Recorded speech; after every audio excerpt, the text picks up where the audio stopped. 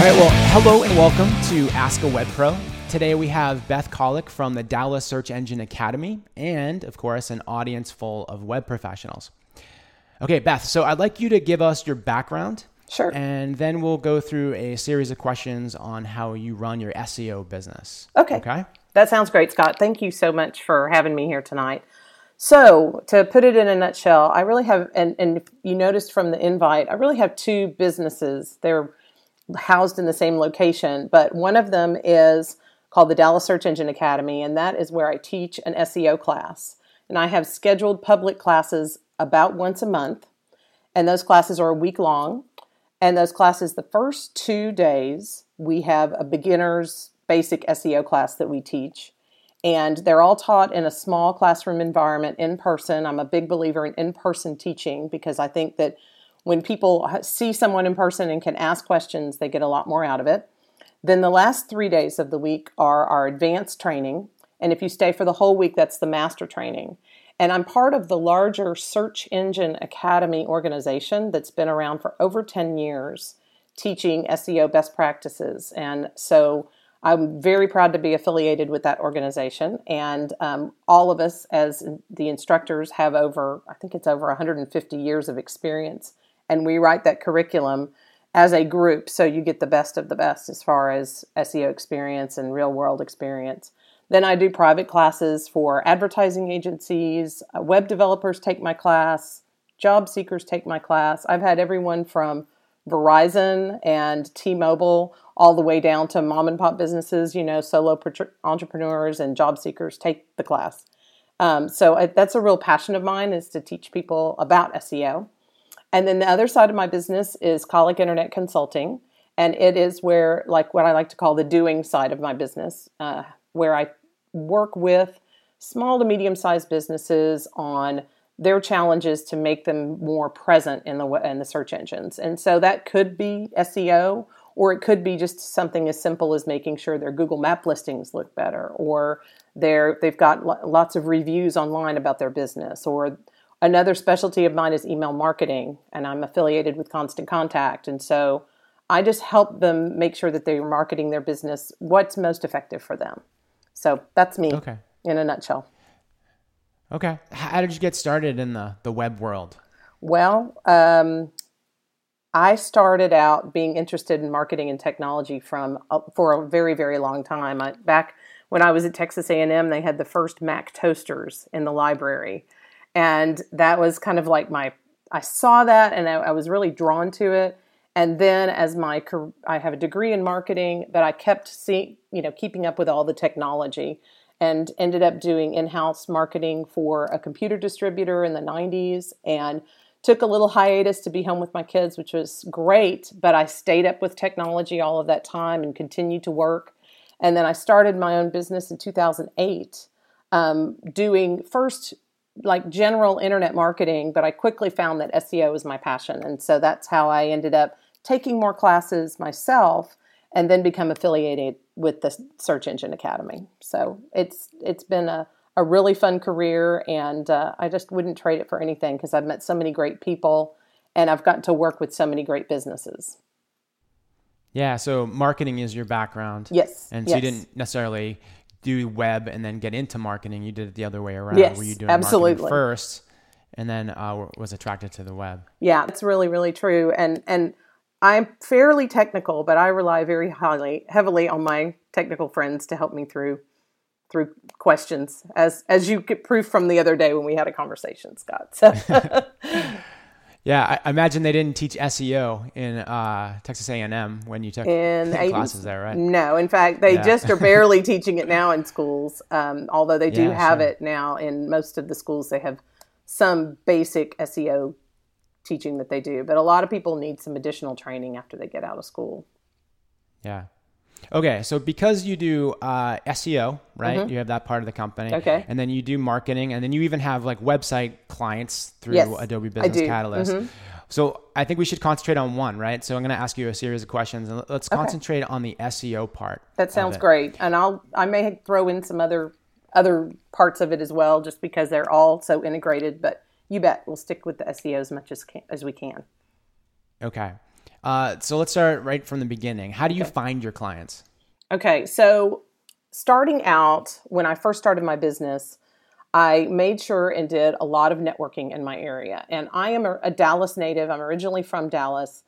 And so I took advantage of my existing relationships that I had, Scott. And I found places like Business Networking International, BNI, to be very, very helpful for me because they were a small, intimate group of people that I met with every week. And they got to know me and trust me. And I got to know and trust them. And so they called on me to help them with their websites and their online marketing. And then as it grew to their SEO.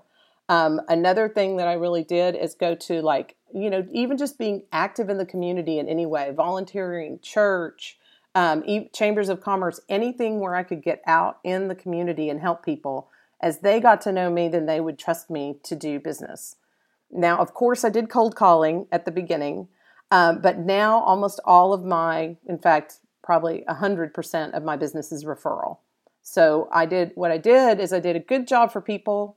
Went the extra mile. I answered the phone and answered questions on a regular basis. I didn't let questions sit in my inbox. I really tried to help people on a regular basis. And because of that, you can get a good reputation and then people want to refer business to you. So no more cold calling. No, it's a humbling experience. I'm sure.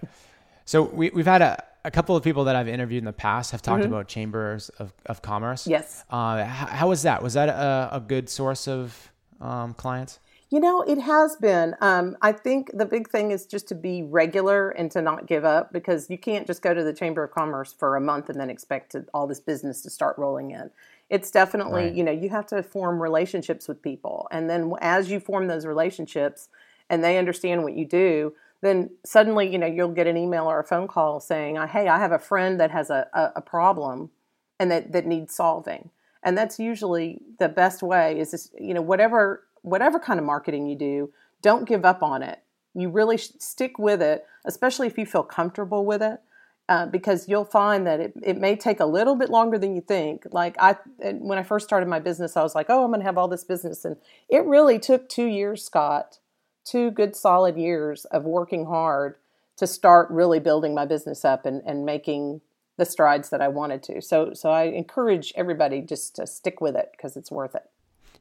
I think that's a really good point. I hear all the time people who start networking when they lose their job or when they're having hard times and then they need work. Right. But it really does take, you said 2 years. I mean, it takes a while to build all these relationships. Yes, it does. And so I call it insurance. So even if you're fully employed or your business is doing pretty well, continuing to get out of the office and meet new people and keep networking. It's like, and then if everything goes dry, you lose your job or you start losing clients or your golden goose or whatever, then now you have that insurance. Yes. Yeah. At some time it will happen. And then you can, call upon your network. And so I think that's a really good point to point out that it's not just go there once and then you have 10 clients. Right. It's over two years of hard, or I don't know if it's hard work, but it's consistent and persistent. Yes. Yeah, I mean, it's hard because you kind of have to have your game face on and you have to be up and everything. And sometimes it's hard to do that when you're first getting started. At the very beginning, you're real excited, but you almost seem like, and that's one of the things too, you have to get comfortable in your skin and comfortable with what you're talking about. So the more confident that you are about what you know and what you can do for people, that shows through. And then when people see that in you, then you tend to attract more clients as well. Now, is it the same way with the BNI? That's more like calculated, right? Yeah. BNI and groups like it are usually where there's like 20, 25, 30 people in a group, but each member is exclusive. Like there's only one financial planner and one, home inspector and one plumber. And, some groups have more professionals than others, one CPA and that one commercial real estate agent. And so you would be either like the one digital marketing person or the one internet marketer or the one web developer. And so that helps you be like the expert in your group, and meeting with them every week on a consistent basis. It's another way to form relationships, but yeah, it's much more formal. Yeah. And do you get clients from when you do training? You do a lot of SEO training. Yes. Do you find the people at the end of it, they'll come to you and say, I would like your help? 100%. So that was one of the tactics that I had when I started doing the training is there's so many people that just have questions and maybe they aren't ready to do business right now. But when they come to the class and we have a conversation, then it builds that trust. And then we've already talked about action items we need to do. And then they realize, well, gosh, this is a lot of work. Or maybe I don't have enough people at my company to achieve that.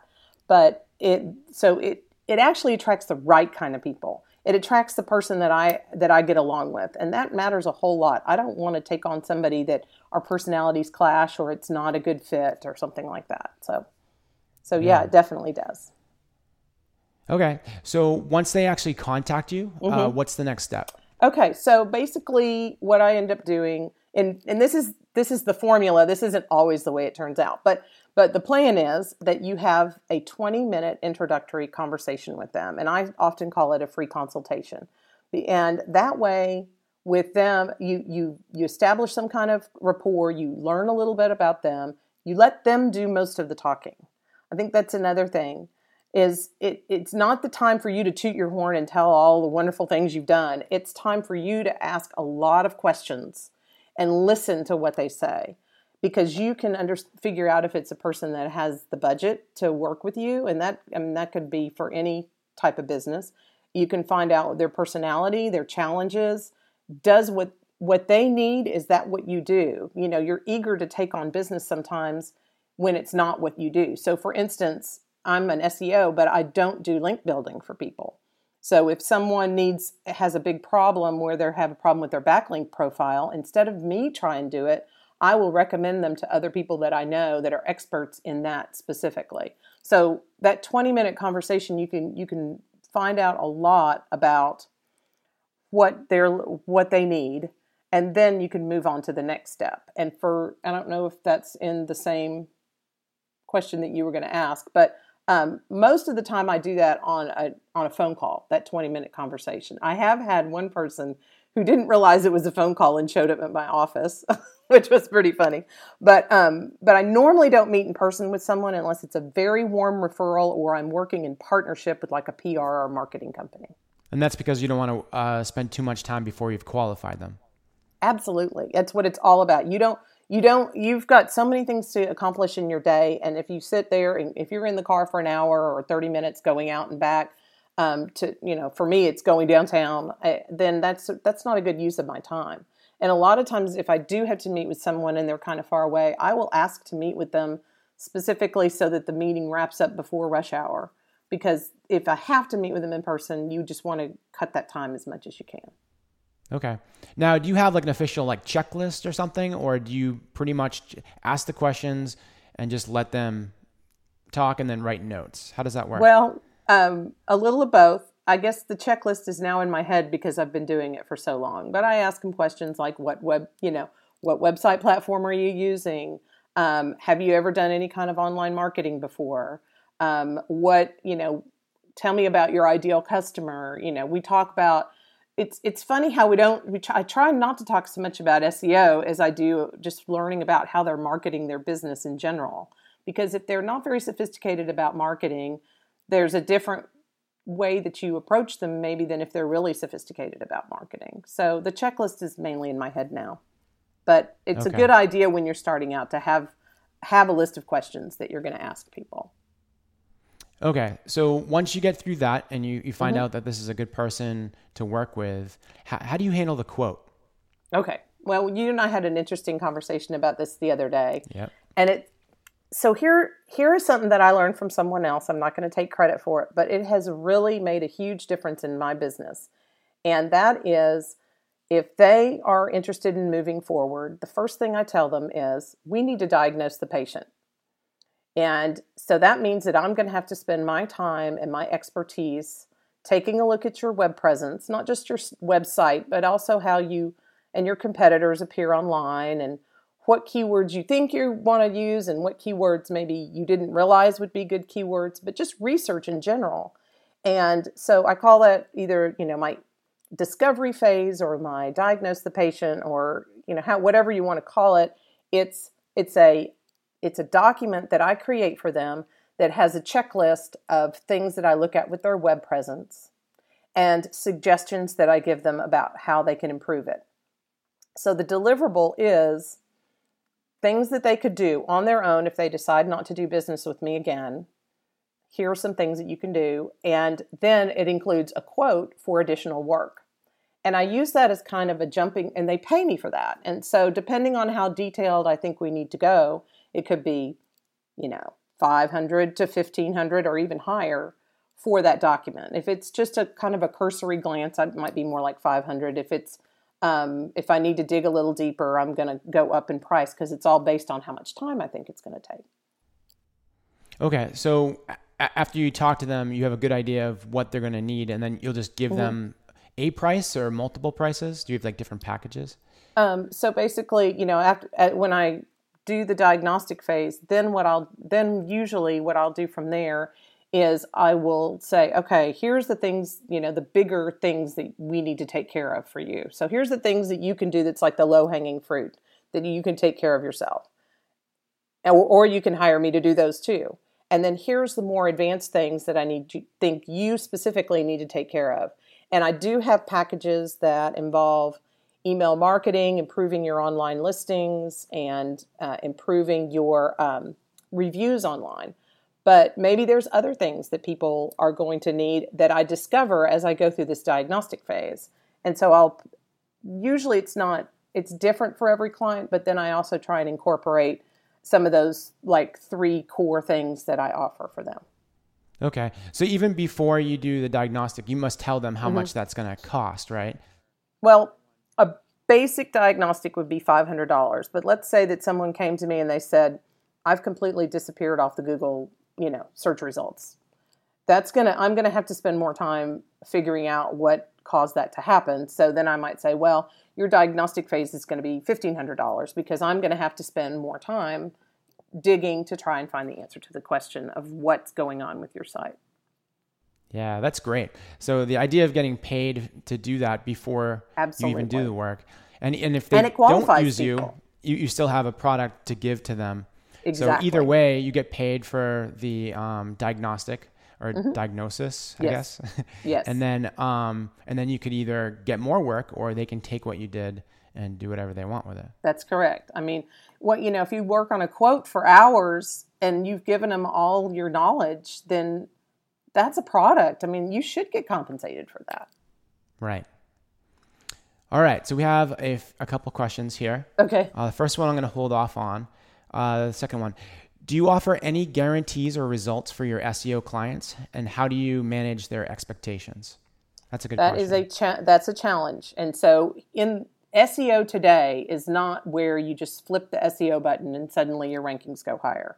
Everything is very, very integrated in online marketing right now. In fact, I'm part of the Dallas-Fort Worth Search Engine Marketing Association, and we were talking about speakers for next year. And we were saying we need someone that's going to talk about how all these things are so integrated. So to go back to the guarantees, no, I absolutely positively never offer a guarantee. I almost hate the word SEO, Scott, if you really want to know, but it's the closest thing to what I specialize in. What I tell them is that we are going to do all the things that are above the board, that are not trying to fool Google, that are going to increase your visibility on the search engines. We're going to measure the baseline. We're going to see what happens as we make these recommended changes, and we'll modify our plan to make the good stuff work better for you. Like the things that are working, we'll do more of that, and the things that aren't working, we'll do less of those. We can't guarantee results because we can't control what Google's going to do. We can't control what your competition's going to do, and we are not going to put you in a position where we've done some trick that works right now for Google, but will end up damaging your site in the long run. Yeah, that makes a lot of sense. And that's a way different message than a lot of SEO gurus, yes. Right? They're usually gurus. Absolutely. And that's why I almost hate the word SEO. I like to talk about people's online presence and improving their online presence rather than to use the word SEO. But most people use that word. It's a dirty word sometimes, I think. Okay, so you answered this a little bit. How do you handle the diagnostic stage? Okay, so I have basically a form that I fill out for every client that is like a checklist of on-site SEO factors, off-site SEO factors. Then I do a keyword research and competitive research. And so I have those different sections, and I do that for them. And that's what I usually present to them. We usually have an online meeting where I've emailed them the document, and then we go over the document.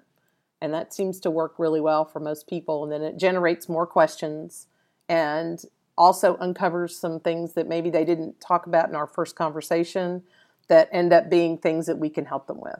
Okay. So let's say you do that, you go over it with them and you can help them and they want you to help them. What do you do next? Like, so if they want to hire you, what would the next steps be?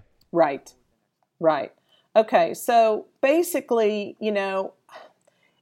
it's so customized to every client. I came up with packages because I really felt like a lot of small and medium-sized businesses can't afford what is traditionally called SEO by large SEO agencies, because that ends up being, and trust me, it's worth it, because the work that they do, if you hire a large SEO agency that has a huge staff that's doing all kinds of work, it's worth $3,500 a month if you're in the right industry and it makes sense from a return on investment standpoint. But sometimes that's not the right, solution for you, because that's not even, that's more money than you're going to make. So what I try and do is come up with individual small things that we can do that's going to help with their SEO, things that the agency would do, but maybe on a little bit smaller scale, like their online reviews, which are huge right now, especially for locally based companies, like their listings, how they're being listed online, improving their Google and their Yahoo and their Bing listings and their, depending on what industry is in, they might be their Houzz listing or their, an attorney, it might be something, another listing that we take a look at. So it's really customized to each client what I end up proposing for them. And sometimes I do it on how much time I think it's going to take and off, but I am trying to move more and more towards packages because it's easier for business owners to grasp and understand what I'm doing for them. Okay. Now, go ahead. The one other thing I was going to say is some people want reporting. So maybe they're doing a lot of the work in-house, and so they want just SEO reports, and I can provide that for them as well. Okay. How does the reporting work?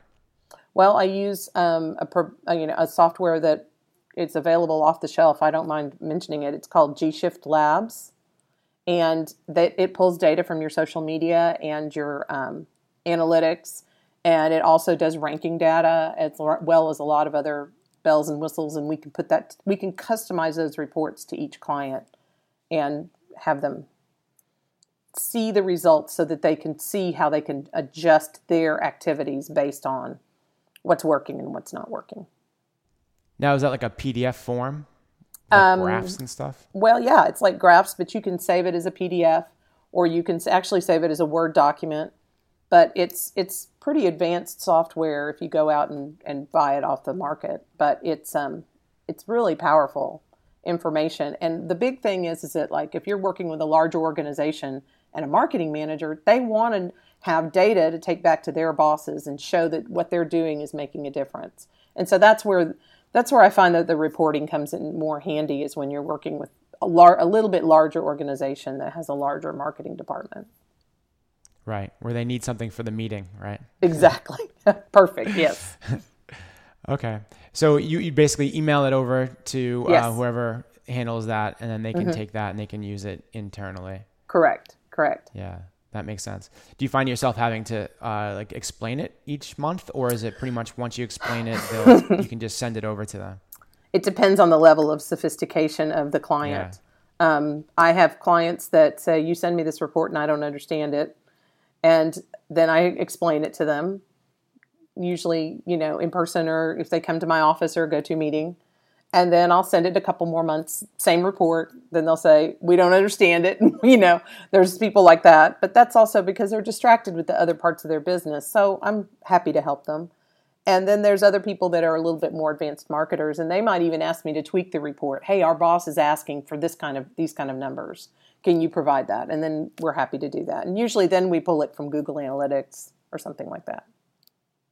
Okay, so let's say the initial project is over. Do you offer any other add-ons besides the monthly reports?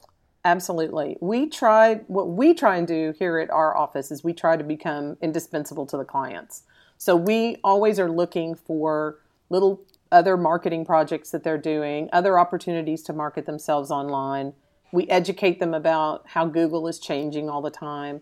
And so we're always, I'm always looking for ways to upsell, like the Google mobile, requirements now, Mobilegeddon.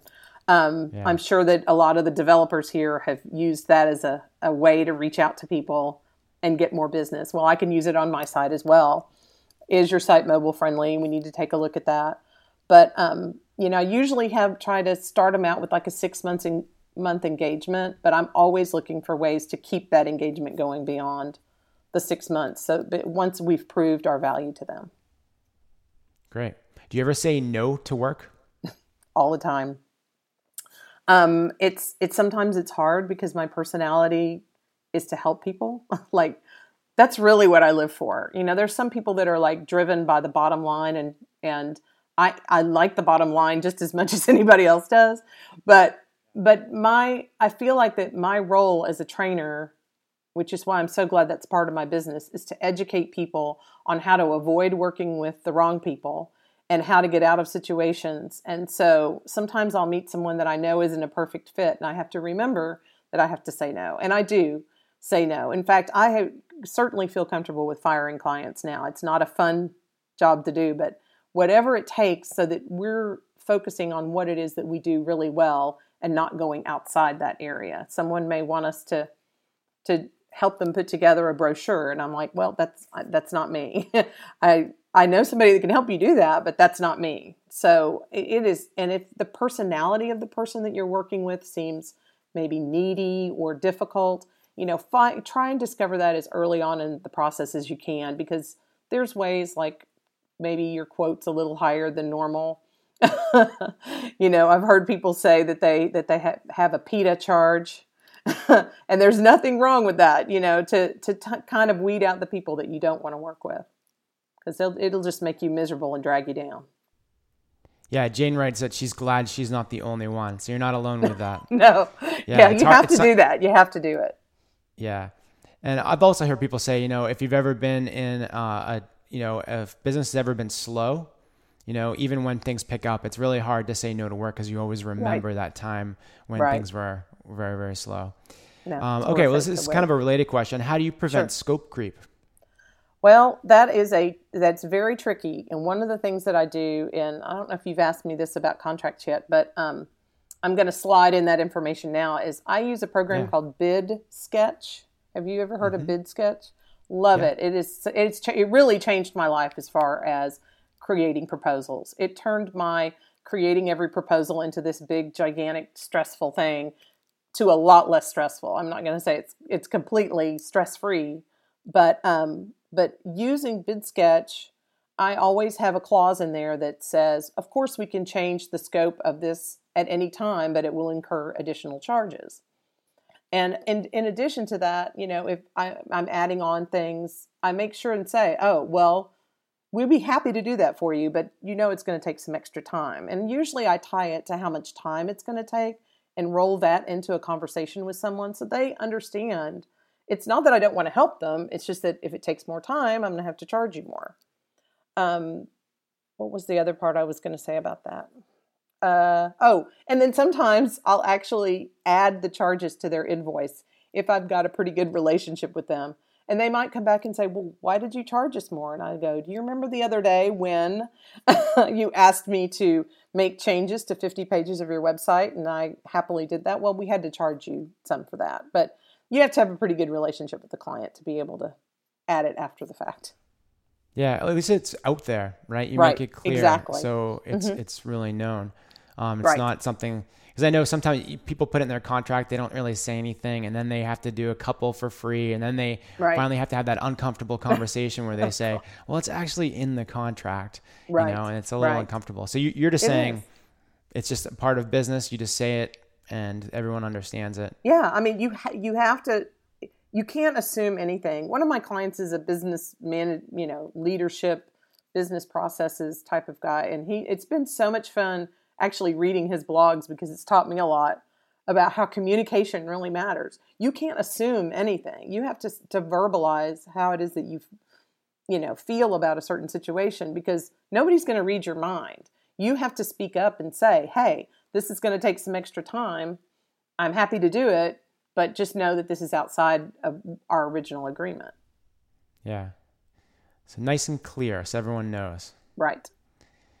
All right. So before I ask a couple of the questions that have been asked, I want to ask I shouldn't say my final question, but one of the big ones.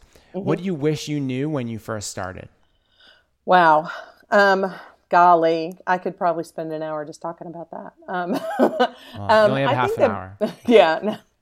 So basically, I was thinking about this. I think the big thing is that when I first started my business, I was I was under the umbrella, and actually kind of still am, under the umbrella of an organization who was helping me market my business.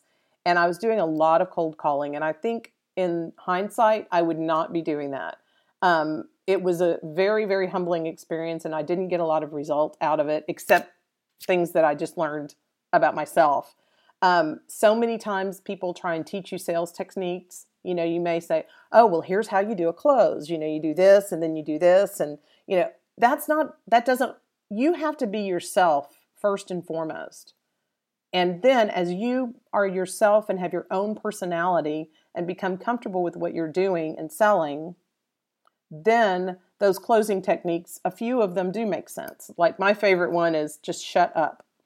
Hand them the price, hand them the contract, and then don't say anything else. Let them be the next person to talk.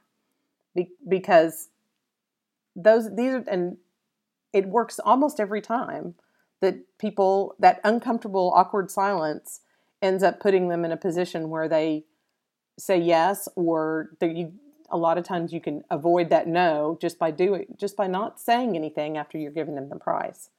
But, work more on your personal relationships and go above and beyond for people. And when you do that, that's when you get the kind of clients that you really want to work with. Yeah, I've heard you mention that a couple times now, right? It was in the discovery process. It's huge. And then when you actually give the price, you let them do the talking. Mm-hmm. Big time.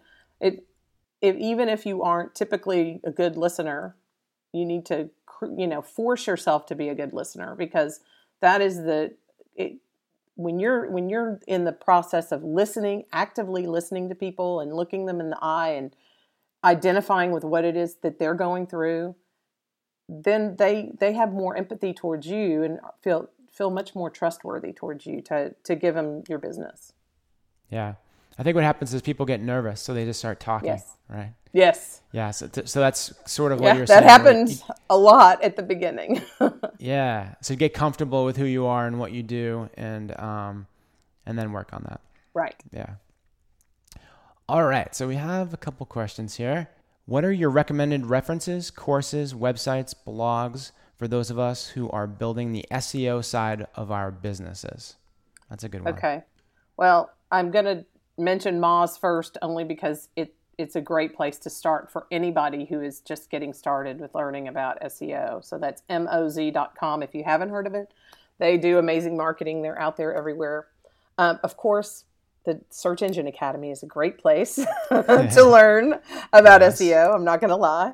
But, also there are just, what I would do is, I'm trying to think, Search Engine Journal, Search Engine Land, Marketing Land, Copy Blogger, although they just renamed themselves Rainmaker Digital. I think today they actually renamed themselves.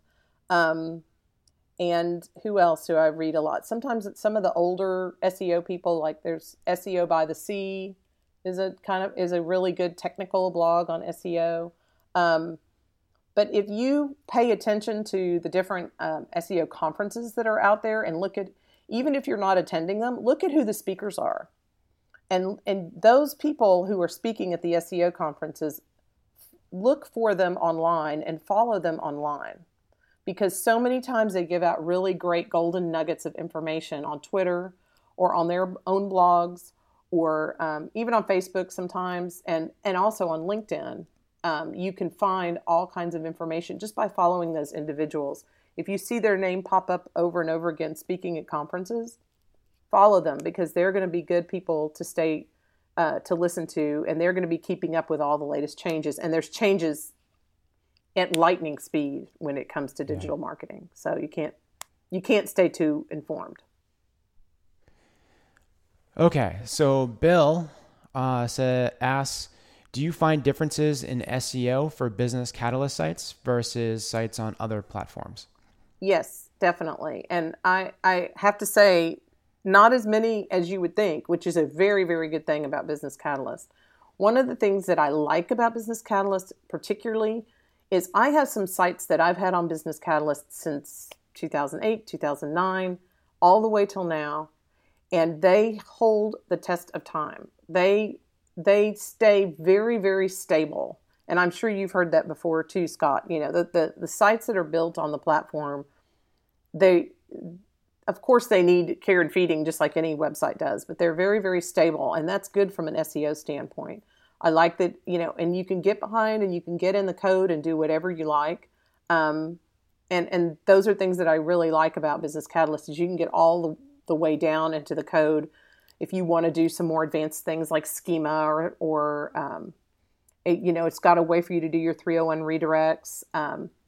But of course, if you're on a different platform, you kind of have and I'm going to use WordPress as an example, you can get a little too heavy on the plugins. And that is a huge problem for SEO because people say, oh, there's a plugin that does this. There's a plugin that does this. And suddenly these plugins that have all been written by different programmers are competing with each other and can damage somebody's SEO. So you have to be really, really careful when you're using platforms like WordPress. And that's one of the reasons that I like BC for SEO is it doesn't get too complicated. And that's very, very helpful because you want to make everything as clear as possible to Google when you're making a website and programming some of these special SEO technical things. Yeah, so those plugins are more for people who maybe don't know how to get into the code or exactly are in the beginning. Yeah, so if you know what you're doing, it's better to be able to actually get your hands into the code. Always 100%. I'm not going to say that I personally always do that. I like plugins like the next person, but you know, I've seen some pretty scary websites that have we've basically had to strip down and just completely start from scratch because they were so code bloated. Okay. Megan asks, do you give your prices in person, over the phone, or in email? All of those. But typically what I like to do is send somebody when I'm sending them their prices, I'd like to do it in BidSketch just to be consistent. So I will talk to them, and when I'm in an in-person meeting with someone, especially if it's an initial meeting, I won't necessarily tell them too much about the pricing. I might say, well, my hourly charge for consulting is $200 an hour. But if you work with me on a larger project, of course, I'm not going to charge you $200 an hour. We'll come up with a solution for what your problem is and come up with a monthly retainer for that. But now that we've had our conversation, let me take the notes back to my office, think and look at what you particularly need for your situation, and I'll send you a more formal proposal. And then often what I'll say is, now, remember this proposal, I want you to ask questions. I want you to give me feedback on what I say that I'm going to be doing for you. So we're both completely on the same page about things. Dave asks, so are you using Business Catalyst for your own sites? What is your experience with Business Catalyst? So I've been using Business Catalyst since 2008, 2009. My current websites, neither one of them are on Business Catalyst right now, but I have I'd say probably about a third of my clients are on Business Catalyst right now. And they're performing extremely well. And I'm in the Business Catalyst platform every day, every other day, doing something for a client. You know, whether it's a quick website update or posting their blog, or those are the main things that I do there. But I've made web apps. In the past, we did a pretty web app intensive installation of Business Catalyst for a public works road project that was here in the Dallas area. And that was a lot of fun because I got to learn a lot about how web apps work and how the logins work. And so, yeah, I have quite a bit of experience with Business Catalyst. Not as much as you, Scott, but a lot. All right. Tracy, to a follow up for that is, do you do a lot of WordPress too? Yes, I do. I have found in certain cases that WordPress works well for certain of my clients, and then also what usually ends up happening is I inherit a WordPress site that someone has already created. Yeah. And sometimes it's a nightmare site, like the $600 site that was created in India, where none of the WordPress functions even work. You can't even align pictures in WordPress because it was programmed so poorly. As you can see, it's making me stressful just thinking about it. But sometimes I inherit very well programmed WordPress sites, and so every situation is different. Tracy asks, is there any free SEO training out there? I know that Moz has a lot of free stuff. That's Anything where I else? would, if you do not have a big budget, your best bet is to go to Moz and go through all of their material, because they have everything from beginning to end. And I'm trying to think of the website that you go to. I believe it's called A Beginner's Guide to SEO, but I may be getting it mixed up with the Beginner's Guide to Link Building that they also have. But there is a step-by-step explanation of SEO on the Moz site, and that is definitely the place to go. And their monthly subscription is also probably, you get the most number of tools for the least amount of money. So that's also a place that why I recommend them a lot. Yeah, I was at a conference, and what's the guy's name? The one with the funky hair from Moz? Rand Fishkin? Yeah. He was like, it's funny. You don't think of SEO as, as being something like that there would be like a rock star. But that guy was like a rock star at this conference. Totally. When he got off stage, it was like, all the groupies ran up, and as he was like walking around, there was like 30 people all around him. Like, right. It was amazing. It's like, wow, this guy's an SEO rock star. He is going to be at the DFW SEM State of Search Conference in November. And I'm pretty sure he's going to be at PubCon too. I'm going to go to PubCon in October, and he's going to be there. I've heard him speak in person before. He's great. He was a big influence on a lot of us because he came up kind of at the same time as we all did. A big group of us came through from the mid 2000s. So, we're coming of age with SEO. And watching all the black hat bad things that people did to their sites. I can't tell you how many business owners I've seen basically in tears from some of the horrible things that SEO people have done to their sites, and they can't get their business back. Right. So yeah, a lot of bad mistakes. A lot. Okay, next question. Do you like or use any of the other modules in Constant Contact besides email marketing, such as I sure do. social, events, or surveys? I do. In fact, basically my relationship with Constant Contact is I'm one of their authorized local experts, which is a step above, I guess. I don't want to knock anybody that's just a business partner, but I'm authorized to give presentations for them, and I'm probably a week or two away from being master certified with Constant Contact.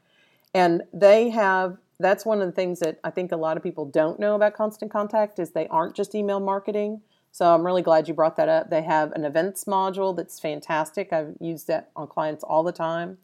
They have surveys, they have polls, and their social media is actually taking a step up. Like they're moving more towards even more social media integration where you can like schedule posts a la Hootsuite.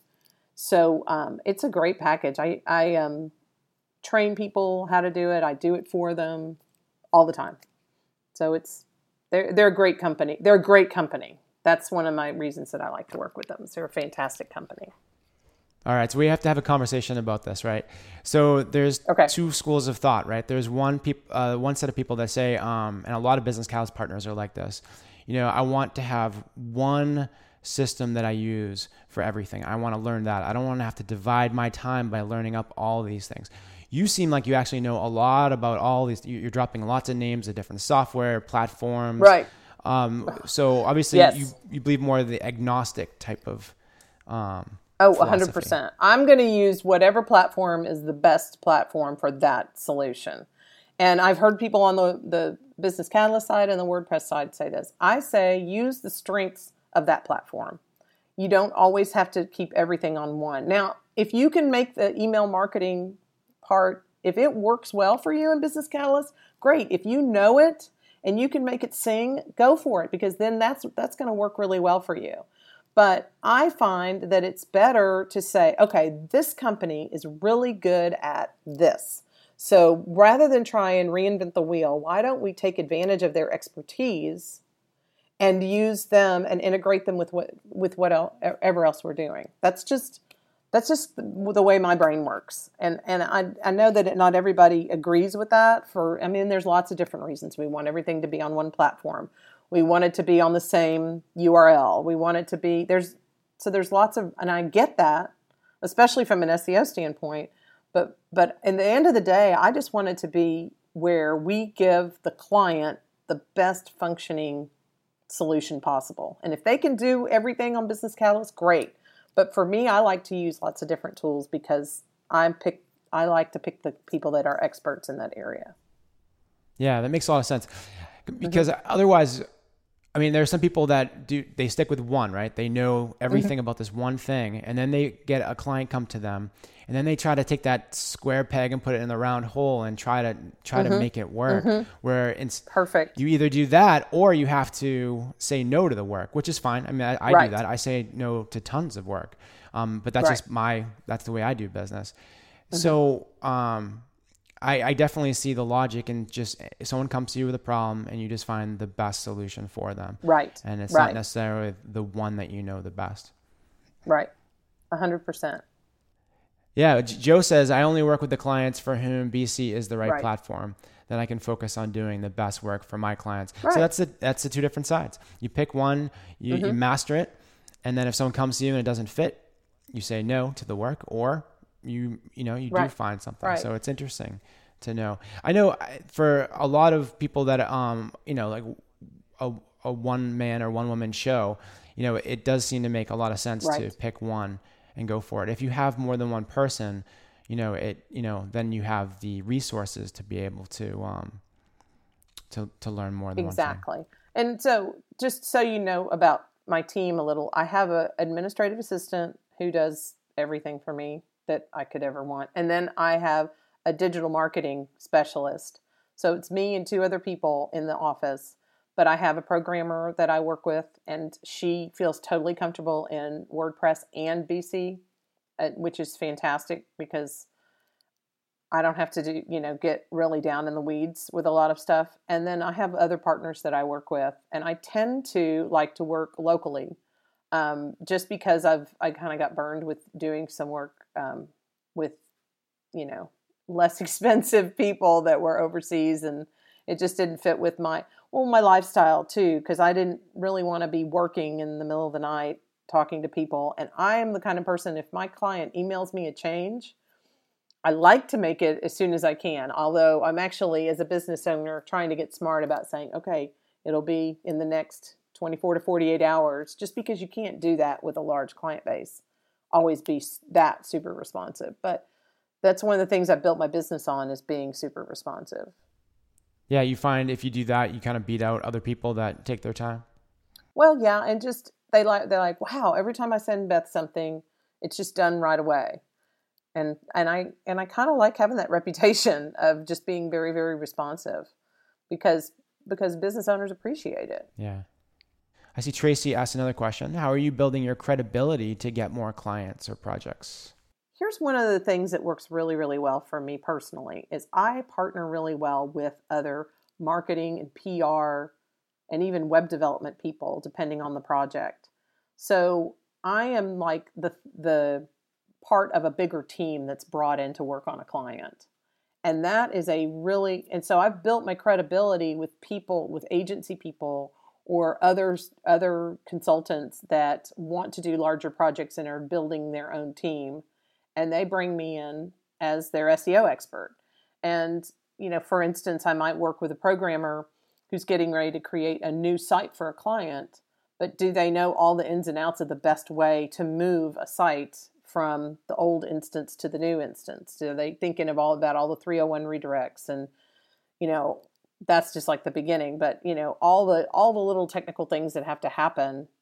And so I can be like an extra person on the project. And because I have those relationships with several different companies, then I get pulled in on a lot of really fun projects that I probably wouldn't, larger projects that I probably wouldn't have landed on my own. That's a big thing I do, Tracy. Scott, I can't tell you how much I appreciate you inviting me to do this. This is really my passion. As I told someone, it's, this is my favorite thing to talk about, and is work and how I can help people. And this was really fun to be here tonight. So I enjoyed it. I'm glad you agreed to do it. I think we went through a lot. You bet. All right. Well, if anyone would like to learn more about Beth's company, visit SEOtrainingdallas.com. And Beth, again, thank you very much for joining us and sharing your process. You bet. More than happy to. Thanks a lot, Scott.